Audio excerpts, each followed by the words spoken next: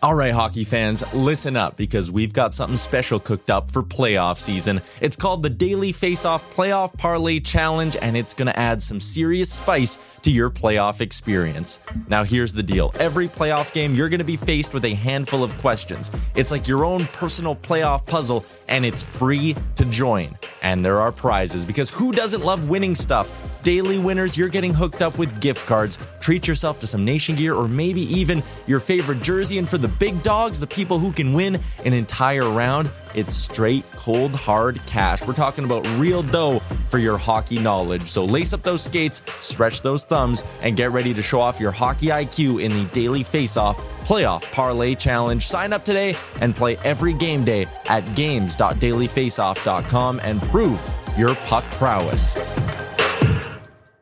Hey guys, Tim here. Have you ever thought about starting your own podcast? Or maybe you've got one that just doesn't seem to be growing the way you want it to. I'm going to be teaching an online course to share everything I've learned about growing Dropping the Gloves. In this course, we'll be covering how to start your own show and playing your content, monetize your podcast, build an audience, create a brand identity, leverage audience feedback, and analyze data in a way that's actionable. Here's the catch, though. You can find information about basically all of those things from a simple Google search. So I'm not going to share boring how-tos or best practices.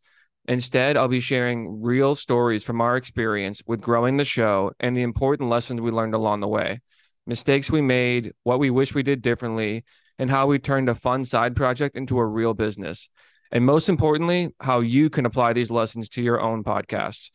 It's a 90-minute class that you can attend either of two nights, October 23rd and November 14th. You can find a link to more information in the bios of any of our social media pages, but also feel free to message me if you have any questions. I hope to see you there.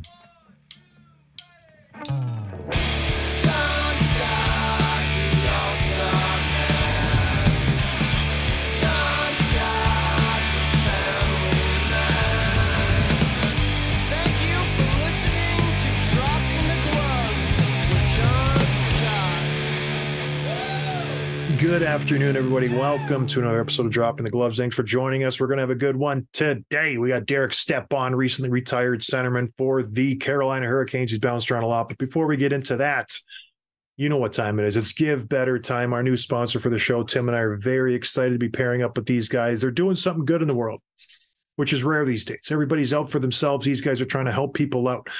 You lose when you're gambling. Everybody loses. Ho-hum, whang, whang, whang. Guess what? Instead of giving all your money to the casino, you only give 75% of your money to the casino, because Give Better gives 25% of all of your losses to charity. The charity of your choice. You get to give it to charity, then you get to write that stuff off. So you're losing your money. It's going to a good cause, and you also write it off in your taxes. So it's like free money. You're not even losing it. So check it out now. Go to givebetter.com. That's BETTOR. Tell them we sent you and just start having fun, because you're doing a good thing even though you're losing money. Right, Tim? It's a win-win-win.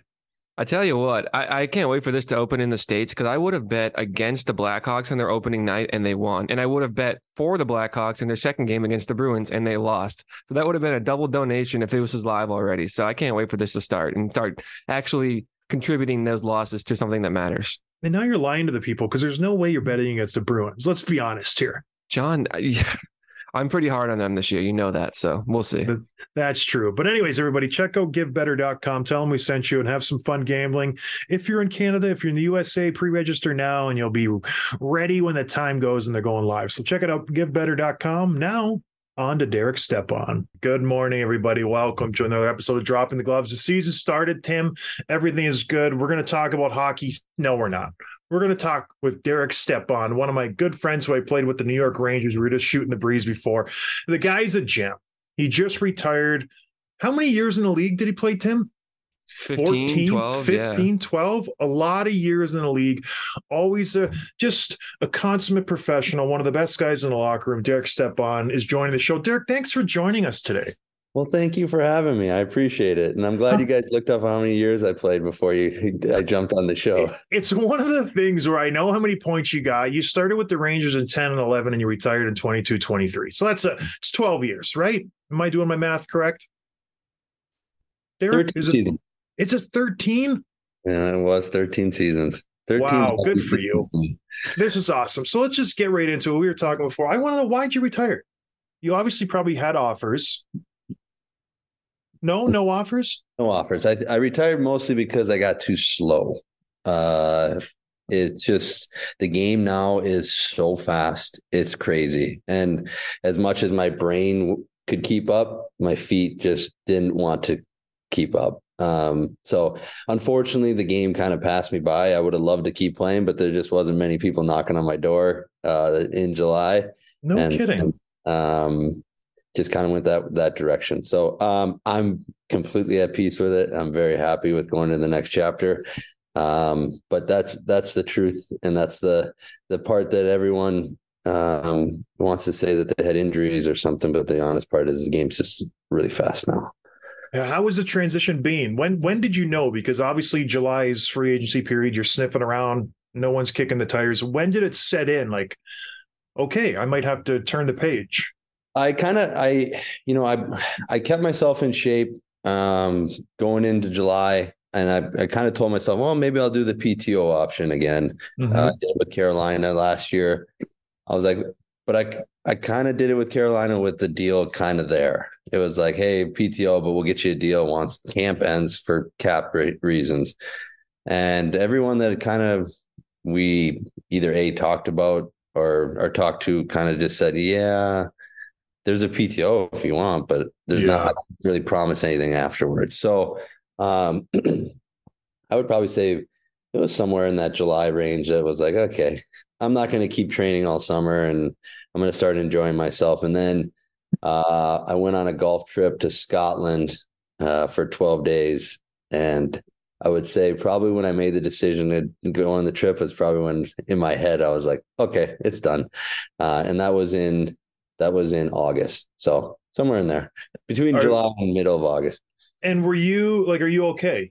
Because I talk to guys and, they have a hard time from hockey player to the next. And you're obviously fresh. It's only October 12th. So you're only the season started. Do you feel weird not playing? Has it sunk in yet that you're not a hockey player anymore? Yeah, it's the few opening nights were weird. I watched the Hurricanes game last night just because those are my last teammates, and it was strange to be watching it, but I watched quite a bit when I was there for 2 years. But no, it was strange. But I think for the most part, once I made the decision, I was pretty set up on being comfortable with it. I am going to stay around the game a little bit. Billy Guerin lives 2 houses down, and I kind of got a part-time hockey ops gig going right now. Of course. And so I'm still in the game. I still get to go into the rink. I'll go to the Wild game tonight and so I'm still around it, and I'm at peace with that part of it, still being kind of having a foot in the door a little bit, but just not on the ice. So what's your title then with the Wild? Because you don't listen to the show, but I make fun of this all the time. A guy retires and then he becomes vice president of president hockey operations, assistant to the made up title. What is Derek Stepan's title with the Minnesota Wild? I don't know. I don't think I have one. I was pretty, when I had my conversation with Bill, I was pretty honest about what I truly wanted. I want to retire and I want to get away, but I know that if you walk away from the game, you don't always get back in. A lot of the GMs, they look at it like, hey, I've been retired. I haven't done anything for a year. And then I call them and say, hey, I need a job. And I think GMs, I didn't want that to be what I was going to do. I said, hey, listen, I want to kick the tires on hockey ops stuff. And I think anybody that retires says, I want to be a GM. Well, that's easy to say, but to actually do it there's a lot of work that goes in it, and it takes years to get to that point. So I asked Bill, I said, what's the best route? What do you think? And so this year I'm going to do it all. I'm going to dabble in the development side. I'll go do some pro scouting stuff. I'm going to head down to Iowa actually to watch a game. I think it's in the end of October here I'll get a couple practices. So I'll put a whistle on and maybe do a little coaching. So No kidding. I'm spreading myself all over just to see everything. And then where that goes, I'm not sure, but it's a part-time gig, and it's kind of keeps me in it. And, I get to, help the Wild organization as much as I can, but I want the retirement part of it. I want to go to golf in Scotland, and I want to spend time with my crew here. And, my wife's family's big hunters. I've never hunted in my life. I got that coming up. I want to be able to go do that. I've never been able to do that. So it's a pretty good setup. So I think that helps with the transition too. Like, I don't think I'm going cold turkey. Yeah. I'm just around doing nothing. I still have work to do, and it's in the hockey world. That's why I never expected that from you at all. You're a smart guy. Obviously, you went to college. You can carry a conversation, which is rare for hockey players. Is the end game GM? Like, would you love to control a team like that? I think, yeah. I mean, I don't know if I'd be doing this if I didn't think that I want to at least give myself a chance at it. Yeah. Now I might go through the year and be like, no, this isn't for me. I got to figure something else out. But yeah, I think that I'm going to give it a shot and see if it's something that tickles my fancy. That's crazy. Good for you. All right, let's take it back, because we jumped into this with the GM talk. I mentioned University of Wisconsin. I want to talk about Shattuck St. Mary's, because I don't think a lot of people understand the magnitude of that institution when you were there. I don't know how they are now. I don't follow them. But when I was growing up, Shattuck St. Mary's was the peak epitome of, what's it, a prep school? Yeah. It's just like a private school.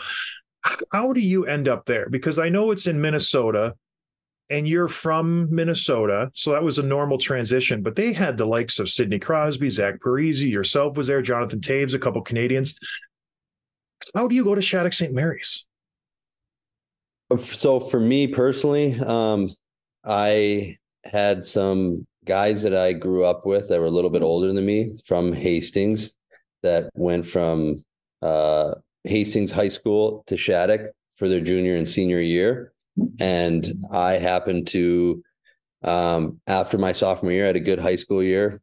They were like, you have to go at least look at it. And it's a prep school, so there's some money and we went down and looked at it, and my parents were willing to, take a little bit of a risk and give me a shot to go down to this prep school. And I don't know how to explain it to people. You live there in dorms as a 17-year-old kid, 18-year-old kid. You have 9 periods in the day of academics that are demanding. And you have, my dog's going to bark here because the FedEx guy just rolled by. Jake, hold on one second. No, hey. Oh, can you hear him? Oh, you're fine. So the academics is high end.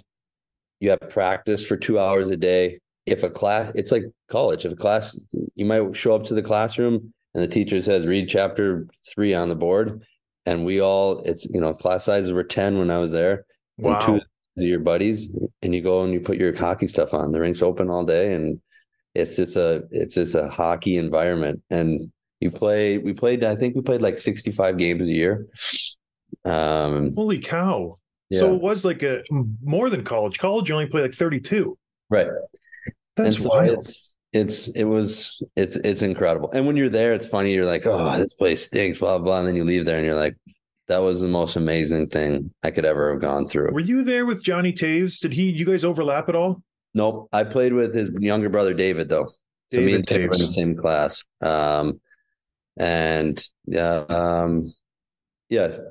Matty Carl's little brother was the only other one that maybe would ring a bell. Dave's at Denver now as the head coach. Okay.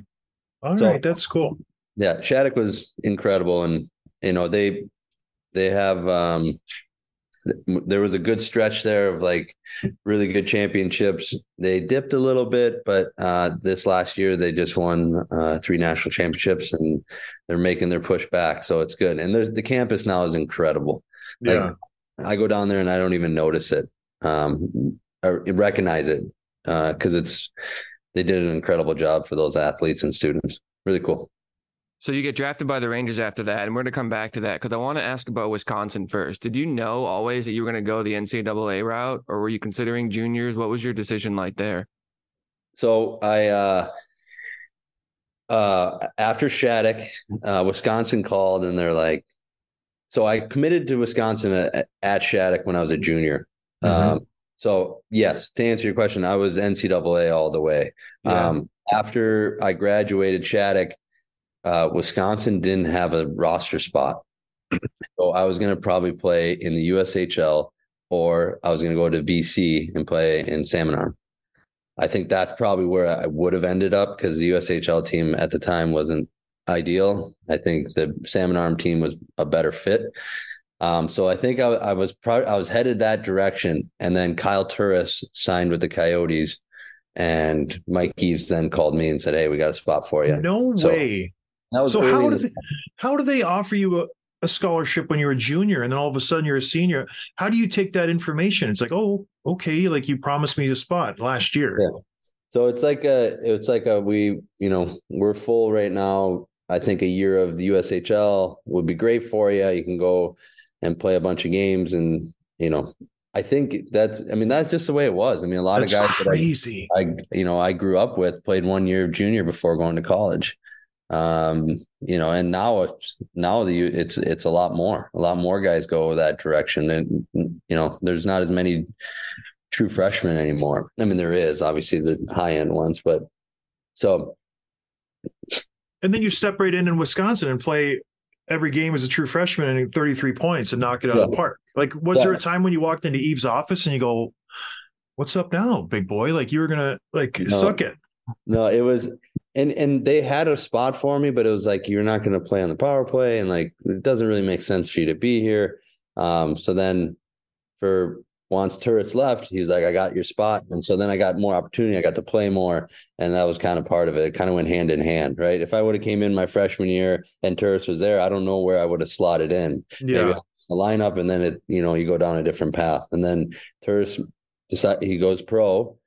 And so then I signed my national letter of intent and went in, and I got to play, on the first power play unit. And, so there's components to it that weirdly, yes, if it seems crazy that I was ready, but the roster didn't have a spot for me. So once the spot opened up, it worked out.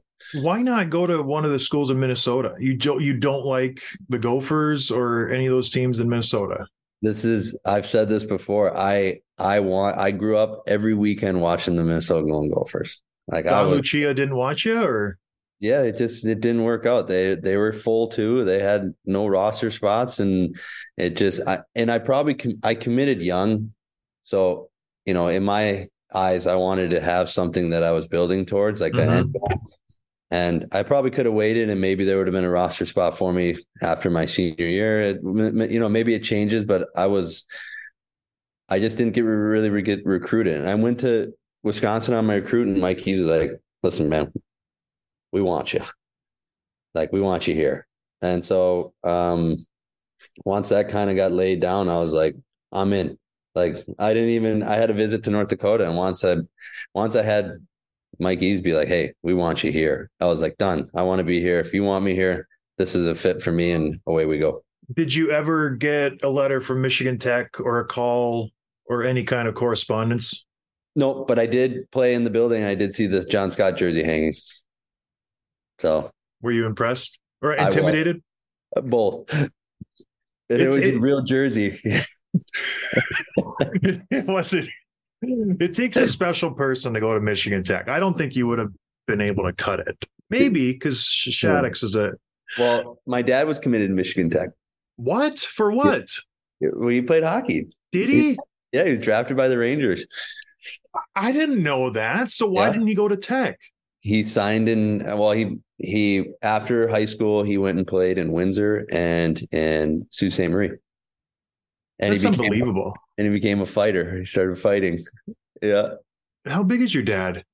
He's not very big, but he'll always tell you that he answered the bell. He got beat up a lot. Did you ever get into a fight in the show? Not one. Derek.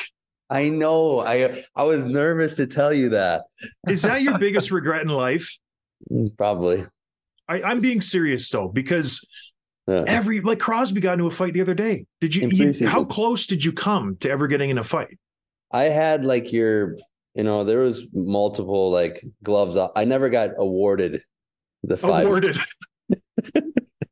That's what you call it when you're on my side. You get awarded the ref side. I'm going to give it to him 5 minutes. I always got the double minors, the fours. Derek's not mean enough to get five. So you're arguing with the ref on the way to the box. Give me 5. That's a terrible call. Give me the 5. Oh my gosh, that's so funny. So you finish up your first year in Wisconsin. That's your draft year. You get picked second round. What? Draft, you shaking your head? No. You got drafted at a Shattuck. Okay, my mistake. What's that like in high school then? Was there any indications you were going to get drafted? Obviously, you were good. You put up 111 points your senior year in Shattuck, which is like stupid. Did you think first round, second round, third round? What was the people talking about? I got drafted after my senior year. So I graduated from Shattuck, and that summer of June, I got drafted. I went up to the combine. And I had graduation on Saturday. So I went up there Wednesday, Thursday, did the interviews. I just got to talk. I didn't have to do any of the strength conditioning, thank goodness, because I would have. You're not strong at all. It would have been, my draft stock would have just plummeted.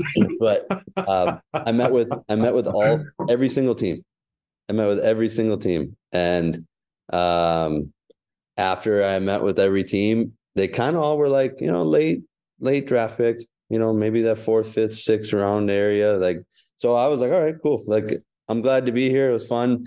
I went home. I graduated. I went to my graduation that summer. Draft comes around. I'm like, obviously the first round's on Friday. Saturday, I'm kind of just like watching TV, just have it quiet in the background. And it's the second round. I don't think. Yeah. So, like no one's.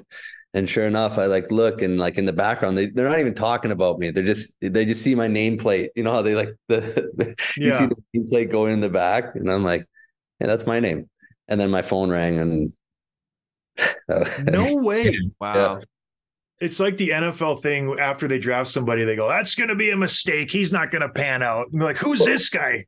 Yeah, if you look at it, it was like, I don't forget who was doing it. It's like, whoa, Rangers go off the board here with this stuff. Oh my gosh, that's so funny. I've never been drafted. Before Tim, I know Tim wants to ask a question. How does it work in you say you go to this combine? Are the teams just in little rooms and you go from room to room to room and you're just like a conveyor belt? Yeah, so it's a hotel. Okay. And the teams all have like room numbers, like basically like just hotel rooms, and you walk in. And so like you get an itinerary when you get there, and some guys had 10 interviews, I'm sure the number one pick had 1 or 2, 3. Like my year was I think Stammer was my year, right? Stammer. So I think Tampa probably interviewed him, and then LA probably interviewed just in case Tampa was going to switch directions, right? Mm-hmm. So some guys only have 10, some guys have 20. I had, 28. I don't think I had I had 28 or 27 interviews. And you walk into these rooms and everyone's different. Like some guys are just there to yuck it up with you. Some guys are there to be real serious, so it's cool. Like you hear stories, right? Where GMs like start grilling you like, hey, do you have a girlfriend? Did you ever get that? Because you're this clean cut kid from Shattuck St. Mary's. You probably went in there with the tie, prep school. Yeah, I didn't get a whole lot of grilling other than like, you're gonna work on your skating. You're too slow. I mean, people think I slowed down as I got older. I was slow when I started. You've always been slow. This isn't a secret. Like this is I think my speed is just maintained. It's just I started getting noticed more that I'm slower because of my age. How does that? How do you not get faster? I just didn't really work on it. What? No, that's a lie. You worked your tail off at it. I did. It's just hard. It was one of those things where, you, as you started breaking out your summer, it's like, hey, all right, I'm going to get on the skating coach here, here, and here. And you start working with them, and you come into camp and you have all your mechanics and you're working on everything in the first like few weeks. And then you're like bag skating every day. So then you just go back to Old Faithful. I just got to go back to getting it done. Just bent right over. Yeah, straight legging it, and you forget all your training. So yeah, the good thing is that I knew it from like day one, so I always had somebody that I worked with to keep my skating, at least at turtle pace and not any slower. I was gonna say you kept with them after the first 5-6 years. Not seeing much improvement here. I switched one, and then New York had Barb Underhill. I don't know if I've worked with Barb. Yeah. Yep. And so I switched from the Minnesota guy to Barb, kind of here and there, and then I had Diane Ness here in Minnesota towards the end. So I rotated them. So your debut night, you score a hat trick. You're the fourth player in NHL history to ever do it. 3 goals. Can you walk us through just like your emotions that night? What were the guys saying to you? How were you feeling? And did you think that the NHL was going to be easy after that night? Okay, so I'm going to go a little further back because I sign out of Wisconsin, and I get on. I want to go. I don't want to go back, but the first conversation I had with New York is like, "Hey, go back for your junior year at Wisconsin." So I'm like, "All right, I'll go back." Torts had taken over at the end of the year prior, and I think they had a powwow after the draft, being like, Torts was like, "I want younger guys. I want some younger guys in here. This is the direction I want to go in." So then I get a call back from them saying, "Hey, we want you to sign." So I was like, "Okay, I'll sign." So I signed pro. I go to Traverse City. I had a really good Traverse City, and I think it kind of put me on the radar a little bit. Like, oh, okay, whoa, maybe this is the younger guy we want to go with. So then I get into camp. I played 6 out of 7 games that year, and I had a good camp. So all this time I'm going through it, it's like I don't even know. I'm not even really thinking about it. I'm just showing up, like just getting on the ice and doing what I got to do. Game 1 shows up, and I'm playing with Ruslan Fedotenko and Sean Avery. And the first goal I score is like Girardi shoots it at me, and I'm like at the dot, and I just tip it towards the net. It was like on the ice. It wasn't going that hard. It like pinballs off of my stick, off the defenseman's stick, and into the back of the net. Like, I didn't even know I scored it. I thought Abe scored it. So I turned to like go celebrate with him, and he's like, "I didn't touch it." Well, I was the last one to touch it. And he's like, I remember him looking at me, "Well, then you scored." Oh, cool. And so then the second one goes in, and then the third one, I'll never forget it. And Sean Avery, he always, gets, he gave some guys a really hard time through his career. For whatever reason, he was always great to me. He was always awesome to me. I sat next to him on the plane my first few years. He was always really good to me. And I'll never forget it. And you can look it up. The third goal gets rimmed behind the net, and A's is behind the net. He's a lefty, and he gets it, and he just kind of looks it to the slot to me, and I score. And we're all celebrating, the 4 of us, and A's behind the net, and he's like, "What a pass! Did you see that?" Like celebrating with the fans and like yelling at guys in Buffalo stands. We had to skate. Our 4-man pile had to skate towards him. But he was great. And I just remember getting off the ice after the game and being like, "Wait, what just happened?" It's like, and I couldn't allow myself to think about it because I was like, I'm still here because they still can send me down. Like, I don't know if I'm sticking around or not. And Tord took me into his office. I played one more game on the island with those 2 guys. I played like 12 minutes the game on the island. And after the game on the island, Torts brought me into his office, and he said, "Listen, I'm going to move you, but just stay with me here for a second. Just stay with me." And I played 20 games with Prusty and Derek Bugard, but we played, 4th line minutes at the time, and Torts was a 3-line team. So I played 3 minutes a night for 20 games. And after 20 games, Torts brought me back into his office and said, "Get ready, you're going to play." And I played with Froloff and Gabrick, like 22 minutes a night. But it took me to game 10 to like realize the hat trick had happened, when I was like, okay, now I can kind of get off the gas pedal, when I wasn't really. It took a while. So you played those 20 games with the 4th line. You probably had 1 point maybe in that 20 games, 2 points. You put up really 40 points. You were at a point per game with those guys, Gabby. That's pretty impressive, Steps. Like, that's pretty. What was it like going from Wisconsin? You're playing in the first line for the New York Rangers. It was wild. Like, and I had good people around me to kind of be like, hey, just don't think, like, you just got to keep playing.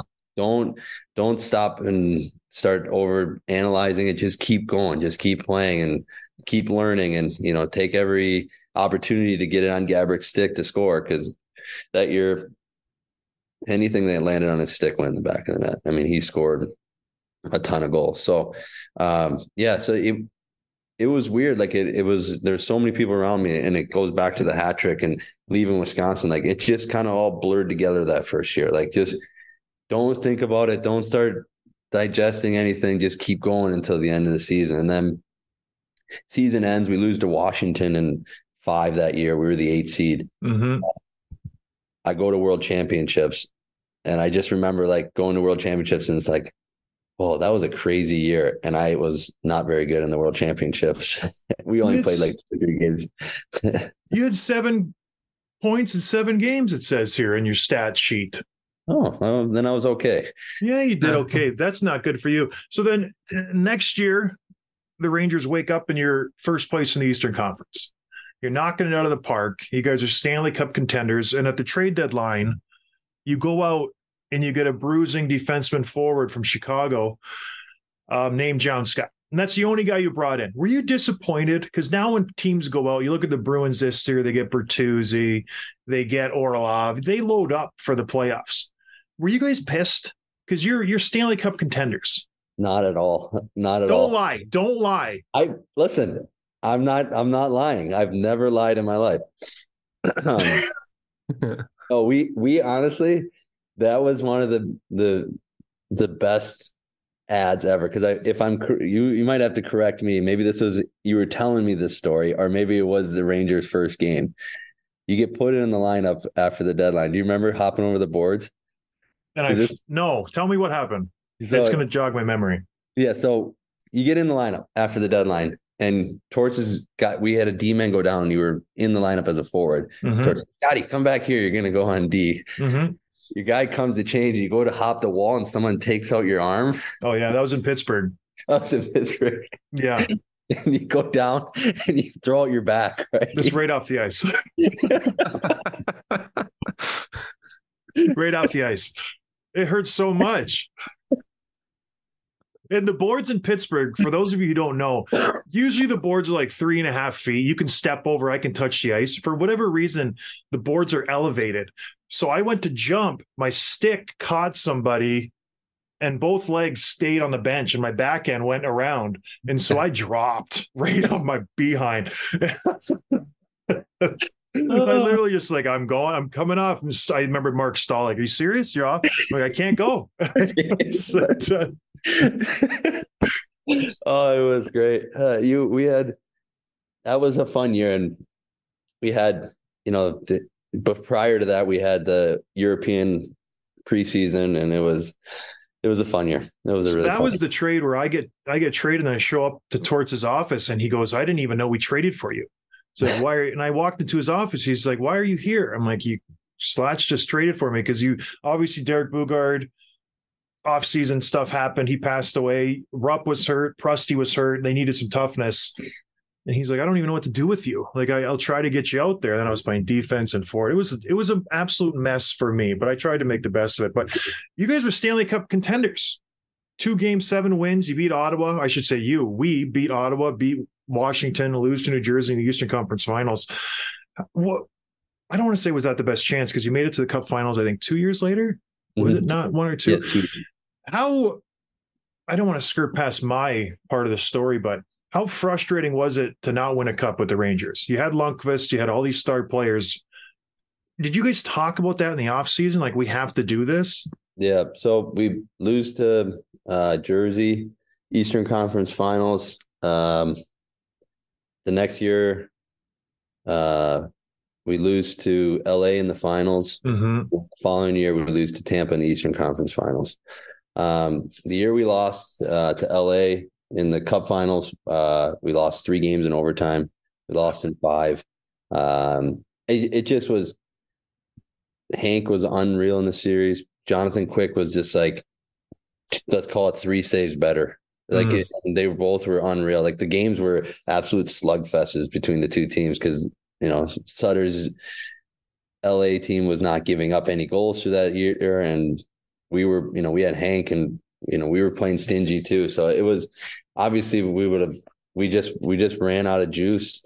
And injuries are huge, right? Like the year we were in the Cup Finals, I played with a broken jaw. I had like the big, mask on, and the injury itself wasn't bad. It's just I couldn't eat any food. I was like 160 pounds, like soaking wet. Holy cow. Like, it was. I have a picture on my phone that is not. I do not look well. But it was. We'll get that from you after. We'll post it. It'll be like the thumbnail for the show. It was my wedding summer, so I was skinny mini. What's it like to go into overtime in the Stanley Cup Finals? How nerve-wracking is that? The first one was really nerve-wracking, and I think we had a pipe and had a breakaway, and then the second game 2, we're in overtime. So we go game 1 in overtime, we lose. Game 2, we go to overtime, and we have I don't know, I might be mixing them up, but we have a chance to score, and we get the paddle, the goalie paddle in overtime. He's out of position. He just kind of opens his paddle and hits the paddle and goes out. So, you take one of those out and, it's a completely different series. And then we go home and LA put a clinic on in game 3. They win 1-0, and we didn't really even have chances to score. They smothered us that game. And then game 4, we win, and we're like, all right, maybe we could be one of the few to ever do it. Yeah. Because there's 3 overtime games. You obviously are in the series. There's always a chance, right? Like, and we go in, and in game 5, we go to overtime, and they clip us again. So it's obviously it's you play that late, you're injured, and you have this shortened summer, and you get back to camp, and everyone's looking at each other in camp like, oh, what are we doing here? And you ramp back up, and it's amazing. You play late, and you think, oh man, teams are going to slouch. But when you play that late, you come into the season, you've already been playing. You just finish, so you just start rolling teams again, and you get right back into it, and you hit a lull, at some point, but you roll, and then you get in the playoffs, and you do it again. You run it back up, and those deep runs are the best. Obviously, I was going to ask because you have so many playoff runs. Like we interviewed, who was it, Mac last year, and it's like, do the regular seasons just become like a formality? It's like, let's just get through this.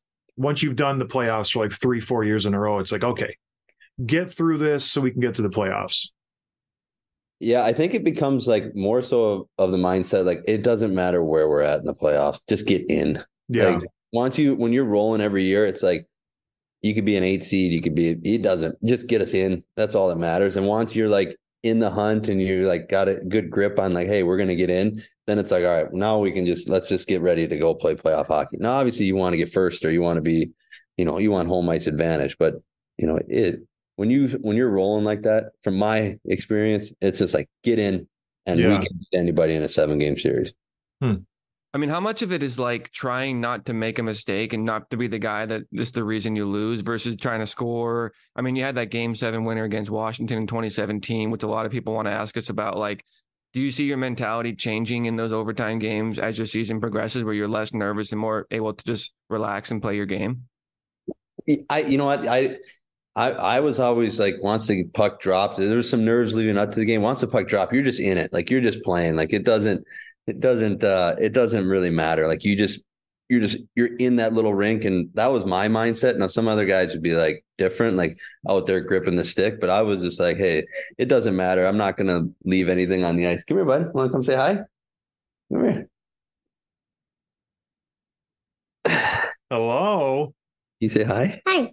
Hi. Did you get your gummy bears yet, or what? No, that's not him. He's a 3-year-old.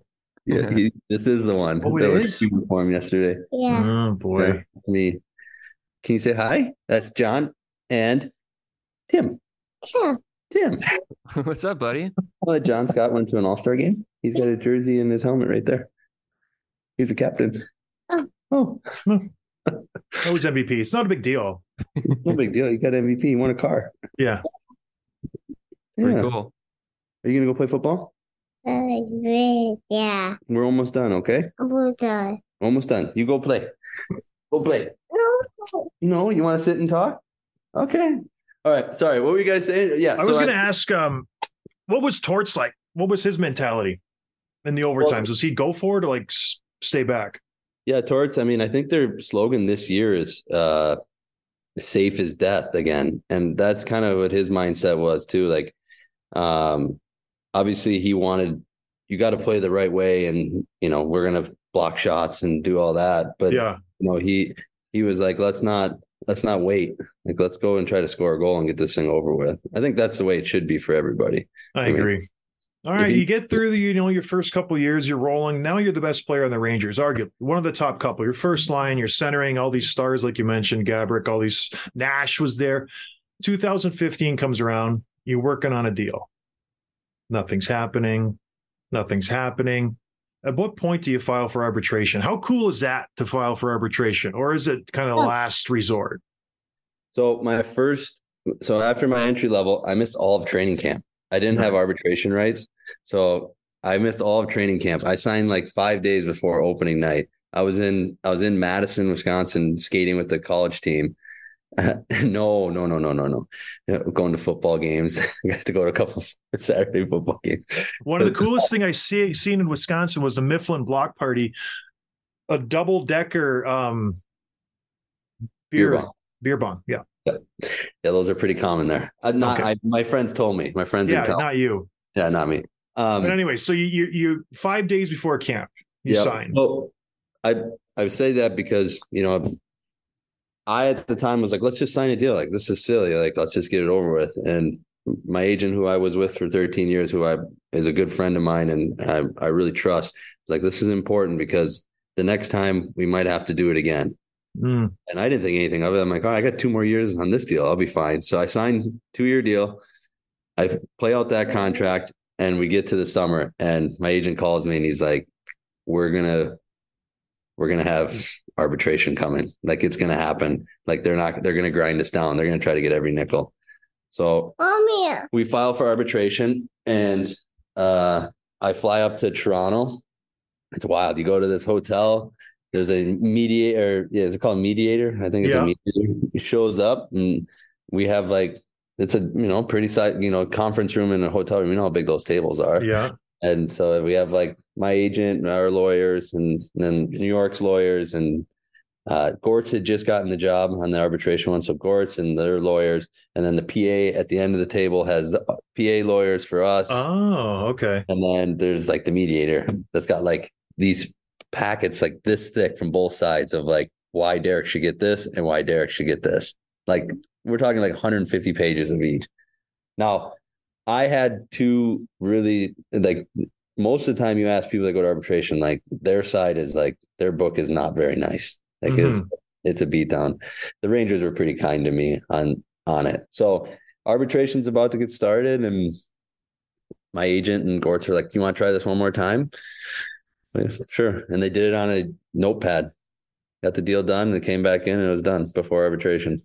No way. So hours before arbitration. Yeah. No way. Yeah. It was close. It was 10 minutes before arbitration.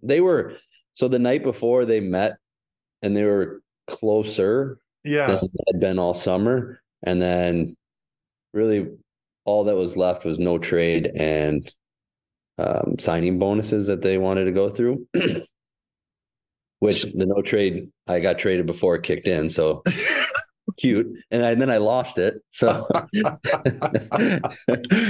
can't do that. The new CBA says that you can't do that anymore. Is that the Derek Stepan rule? And I think Subban's the other one in Montreal got traded before his no trade kicked in. That's so funny. So that's fascinating.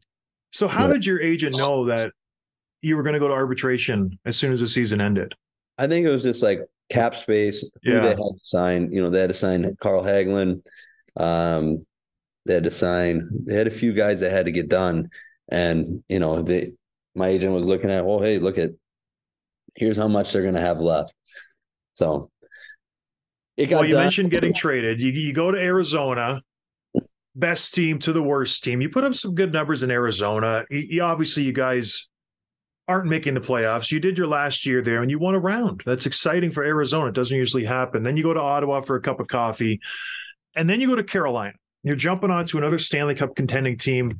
You're a veteran who's been around the block. You have some history. You have some, experience in the Stanley Cup finals. What did you see from that Hurricanes team that made you want to sign their A? And did you think they were a Stanley Cup contending team? Yeah, so going into that summer after Ottawa, I was coming off labrum surgery. And my agent called me before July. This is like, I don't know. I was still in Arizona, cleaning up the house, getting ready to sell it and move on. And he's like, what are you thinking this year? Like, you ready to go this summer, ready to get a deal done? And I'm like, yeah, listen, I know my role has changed. Like, I've been grinding here in Arizona. We went around, but I want to fit somewhere and be a supporting piece. So we started looking at teams. We weren't even really sure that Carolina was interested at all. So day one opens up and the phones are quiet. There's not a whole lot out there. Everyone's kind of saying, hey, it'll be later. It'll be later in the summer, which was fine because we were trying to find a good fit. And then, I don't know, it was pretty early into July and Carolina called and said, would you guys be interested? Roddy wants to talk to Step. And so when Roddy called me, he said, hey, listen, I have a fourth line role that I need to fill in the center spot. And, that's what it is, just so you know. Like, you might only play 8 to 10 minutes a night. And I said, that's what I was looking for, is a fit and somebody that wanted me. So once that conversation ended with Roddy, the piecing together a contract happened within an hour. And then it was done. And it was a good fit. And that I saw exactly what you said is like, listen, they got a lot of good pieces. They're making runs. This is where I want to be. You mentioned 8 to 10 minutes a night. Before we came on, we were having a nice conversation. You didn't get 8 to 10 minutes, Derek. What happened there? Because you were going 3 to 4. That was the second year. So my first year, I did play. I played 53 games, I think. Yeah. I watched a lot my first year, but when I did play, I played more. And then my second year, I signed a PTO in Carolina, and I was kind of pegged to be the extra guy. I wasn't going to be in the lineup. I was going to be an extra guy, and injuries happened, and it just kind of worked out where I played more, but weirdly I played less. So yeah, it was, listen, I was on board with it. I was a supporting role guy there. And I feel like if you were to call and ask them, I didn't complain about it. I went, I would make subtle little comments like, play a song in the locker room, but I was good. I was there to win a championship, and I knew that my role had been changed again, and I was on board with it. So I loved my time in Carolina. Would I like to play more? 100%. I think I could have helped more.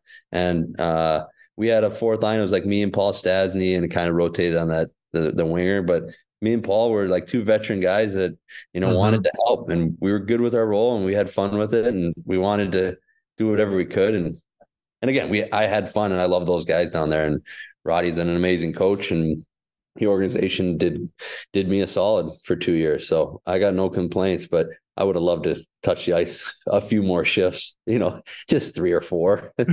not getting greedy. So, okay, we're going to wrap up with some rapid fire questions. I'm going to throw them quickly at you, just quick responses. What was your pregame meal? Pasta, a salad and a pasta and ice cream. Who was the hardest defenseman to play against? Chris Pronger. Yeah, nice. You skated with a lot of good players, obviously. Gaborik, Nash, Richards, all these guys, Callahan. Who were your 2 favorite line mates of your whole career? On the same line or just in general, one of each? In general, yeah, one of each. I loved playing with Marty St. Louis. He was probably my favorite. And I spent a lot of times with Chris Kreider. So I'm going to go with those 2 guys. And we actually were aligned together for a big chunk. Why Marty? I'm interested. He was like a hockey brainiac, and no surprise he's coaching now. But I just love the way he saw the game, how he could communicate with me, and we could have things that were just automatics on the ice that made our life easier. And yeah, Marty was special. And I'm leaving guys out, and I'm sure I'm going to get a text from somebody, probably Callie. He's going to give me time. Okay. We kind of asked this before, but give us a John Scott story for the listeners. I'm going to go with the one I told you before, because I think it's great. We were in Washington in the playoffs, and John came over at the deadline, and he wasn't playing much. And we had our under gear on. We had a meeting, like a 5-on-5 meeting. We're sitting waiting for the coaches to come in. And Scotty is in his full gear with his stick.